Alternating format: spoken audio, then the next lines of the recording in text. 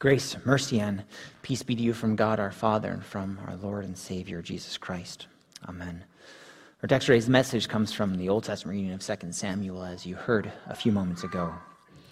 Dear brothers and sisters in Christ, last week we heard King David ask the question in a way of, what can I do for God? He answered his own question with, I'm going to build God a house. So rather than dwelling in the tabernacle in a tent, he wanted to build a temple for God. God told him no.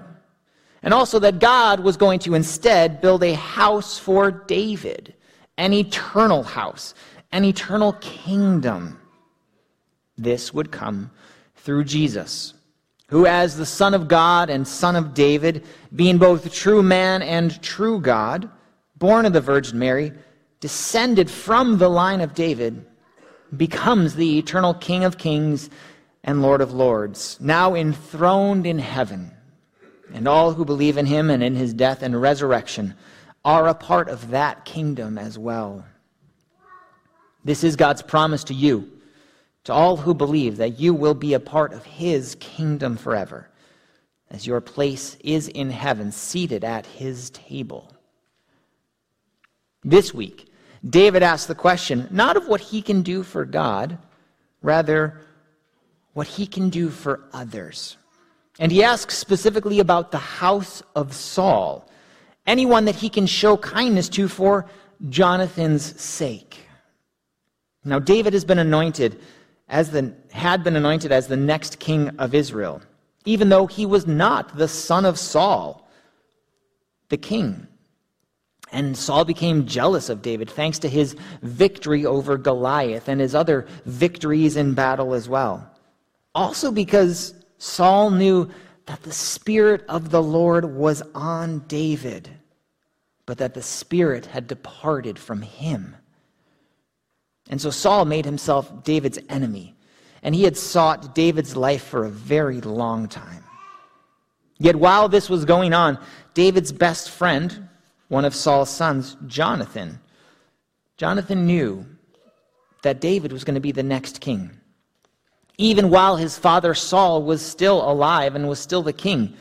And Jonathan was not going to prevent David from becoming king, even though Jonathan had more of a right to be the next king than David did. And so David made a promise to Jonathan that as he loved the Lord, he would extend the love of God to Jonathan and to his family, and he was never going to cut that family off from his love. And so David becomes king. And it only happens because Saul and 3 of his sons, including Jonathan, die in battle with the Philistines. After David is made king, Mephibosheth, another one of Saul's sons, is made king over Israel by the commander of Saul's army. And most of the tribes of Israel followed him, Mephibosheth. But the house of Judah, they followed David. Now there was a custom back in these days for the king of a new dynasty to completely wipe out anyone connected to that prior dynasty. And there were some in the kingdom that had taken that upon themselves for David and started to do this. They took out Saul's family, including Mephibosheth. And every time David heard about it, he was not happy with these men, and he punished them. Remember, David was a man after God's own heart. And even though David makes mistakes, and we're going to see that soon enough, he did not ever seek the life of Saul or anyone in his household, even when he had the opportunity. And so we see today, David is the only king, and he wants to extend the kindness of God to Saul and Jonathan's family, just as God had extended his kindness to David.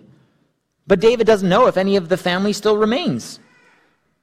Well, it turns out that there is one son of Jonathan who is crippled in his feet. His name is Mephibosheth. Say it with me. Mephibosheth. There you go. And we hear just a very quick explanation earlier in 2 Samuel. After the news of Saul and Jonathan's death came to the people. Mephibosheth, who was only 5 at the time, was taken by his nurse, and they fled. Probably because she figured that there would be people who were going to seek to take Mephibosheth's life, since he was an heir. He was the grandchild of King Saul. But in her haste, he fell, or she dropped him, and he became lame in both of his feet. Now, can you think about some of the things in life that have crippled you? It doesn't have to be something physical like Mephibosheth, although that's possible, but something that has caused you to be changed, caused you pain, paralyzed you in some way.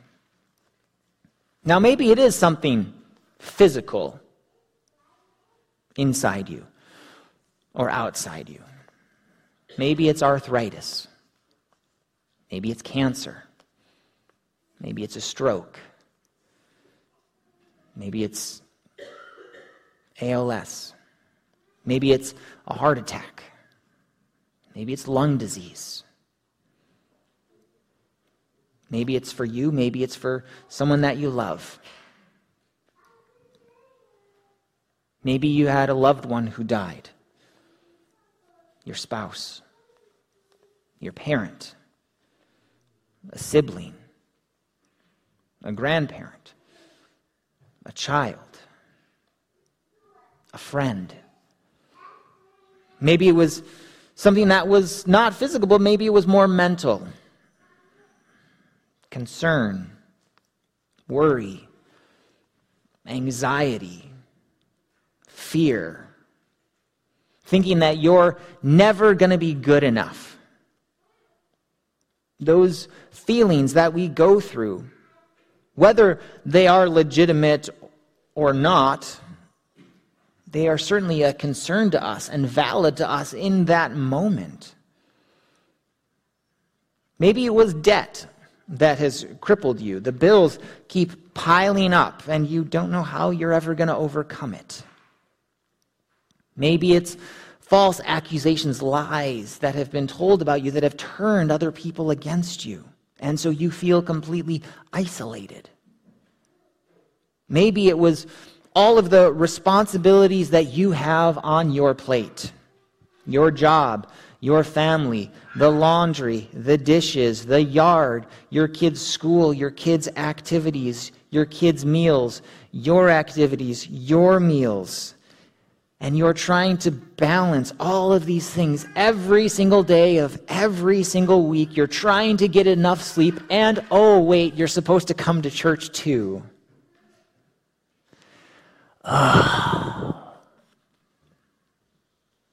Maybe it's a combination of everything. An imperfect storm of all of the things that can happen. Whatever it was, or whatever it is, it stopped you dead in your tracks, and you can't move. Physically, mentally, emotionally. You're struggling. You're paralyzed. You're crippled. And amidst all of this, the question can be asked, how have other people responded to you in these moments? Have they treated you with kindness? Have they treated you with love, patience, understanding, empathy? Have they reached out to you just to be with you, to be present, to sit with you in your struggles? Or did they not show any care, any compassion, any love? Did they say, well, I don't know if I can handle this? Did they abandon you? Did they leave you? Did they become silent? Or have you treated others in this way? Mephibosheth, he was physically crippled, and he did not seem to have a great life. He was living at somebody else's house, sleeping on someone else's couch when King David sends for him. Now, it would make sense for Mephibosheth to be a little concerned about this invitation to David's table. He may have thought that as the only living son of Jonathan, the last grandchild of Saul, the only one who would have any claim to the throne, that this may be an invitation to his last supper. He was probably not thinking that David was going to be showing kindness to him, that he was going to be keeping this promise made to his best friend that he would not cut that family off, that he would show love to this family forever. So this young man who is crippled in both of his feet is brought to David's house. And he falls down at David's feet and he pays him homage. He respects him, shows that respect to him. Now David went against the principle of revenge, against the principles of self-preservation against any potential enemies. He chose instead to show kindness for the sake of Jonathan. And he will restore Mephibosheth and all of the land of Saul. And he's going to make Mephibosheth sit and eat at his table always. Now, Mephibosheth did not think of himself very highly. In fact, he calls himself a dead dog to King David, wondering why he is getting everything given to him. Now, dogs back in this time were not the beloved family pets that they are today. They were despised. They were unclean animals. They were beggars. They were scavengers. Mephibosheth considered himself pretty worthless in David's presence. Now, this is a similar interaction that we heard in the gospel reading with Jesus and the woman. Though Jesus is the one who first calls her a dog, she doesn't call herself that. And she, in her faith, is not asking for the kingdom from the king. When she asks for a healing for her demon-possessed daughter, she's asking for the table scraps from the king, like the dogs get from the little children. And this is an image that we all can probably picture. And what happens? The children give the dogs their table scraps. The woman here is given the table scraps from the King of the Jews. She's given this healing for her daughter. Well, in Mephibosheth, he doesn't get the table scraps from the king of Israel. He gets the land of his grandfather Saul, and he gets a seat at the king's table for all time, treated as a child, a son of the king. So where do we fit? Are we children of the king? Are we servants of the king? Are we crippled? Are we even invited to the table? The answer is all of the above. Now, some of us might have a tendency to view ourselves more highly than we ought. We would consider ourselves to be more like the king. There's only one true king. If anything, we are more like the dogs. We're unclean. We're beggars. We're as good as dead. Like Mephibosheth considered himself before King David. We are not worthy of a place at the king's table. And that's because of our sin. Our sin separates us from the king. It separates us from God. It makes us unclean. It makes us unworthy. It makes us good as dead. Because sin leads to death. Sin does not bring life. It only brings death. It brings about our earthly death. It brings about the crippling, the physical failing of our bodies. It also brings about our eternal death. Sin brings us hell. I mean, this is what we deserve for our sin. A place not at the Lord's table, but a place at Satan's table. Yet in our sin, how does God treat us? Does he seek to destroy us and our family? Does he seek to punish us? It's what we deserve, and sometimes it might seem that way, that God doesn't care about us, that he has abandoned us, that he's forsaken us.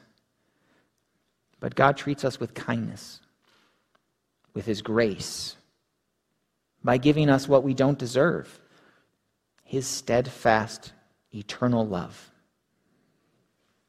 And he invites us to his table. And in doing so, he does more than just give us table scraps. And he only invites us to his table because Jesus has opened the door to his kingdom. And he did it through his death on the cross, where he died for all of our sins, for all of our failings, for all of the times we have sought to harm our enemies, for all the times we have made ourselves king and disregarded, disrespected, disobeyed the one true king and his kingdom and his word. And Jesus endured the pain and agony and the suffering of the cross, giving up his life for us, dying in our place, taking our punishment, taking our death, taking our hell, because his steadfast love for us endures forever. And because it was the only way to bring us the forgiveness of our sins, to bring us eternal life, seating us at his table for all time as sons and daughters of the King. Jesus gives us more than just table scraps. He gives us his whole life. And in rising from the dead, he proved that he has defeated sin, death, and the devil once and for all. And today, he invites us to his table, the table of blessing, the table of forgiveness, the table where he gives us his body and blood in the bread and wine, broken, given for us to bless us, to forgive us, to strengthen our faith, to give us eternal life. How do we respond to God's kindness? What do we do? Well, through the power of the Holy Spirit, we treat others the way God has treated us. We show others God's kindness and love. We look after their best interests. We look for ways to bless them, even those who would consider themselves our enemies, or vice versa. We become like David, people after God's own heart. But it's not our own doing. It's God at work in us. We don't do it by ourselves. How else do we respond? Well, in order to give, we first have to receive. And so we come to the Lord's table. We come as invited, welcomed guests. Not because we deserve it, because we don't deserve it, but because Jesus won a place for us at his table. Now, that doesn't mean this life is easy, that we won't walk through the valley of the shadow of death, but God never abandons us. He never leaves us or forsakes us. He may seem silent, but his word still speaks to us. We remember our baptism, where we were buried into Christ's death and raised into Christ's resurrection. And Christ speaks to us through his body and his blood in his supper, and he says, "Take and eat, this is my body for you. Take, drink, this is my blood for you, for the forgiveness of your sins." And he invites us to his eternal table, to his home, to his kingdom in heaven. And by faith, which he has gifted us by the power of the Holy Spirit, our place is already reserved for us. There is a seat with our name on it. And it's God who will bring that invitation to completion when he welcomes us home as his sons and daughters, heirs to the true King. Whether we leave this earth first or Jesus returns first. And then the words of Psalm 23 will become a reality, and God will say to each and every one of you, "Surely my goodness, my mercy have followed you all the days of your life, and you shall dwell in my house forever.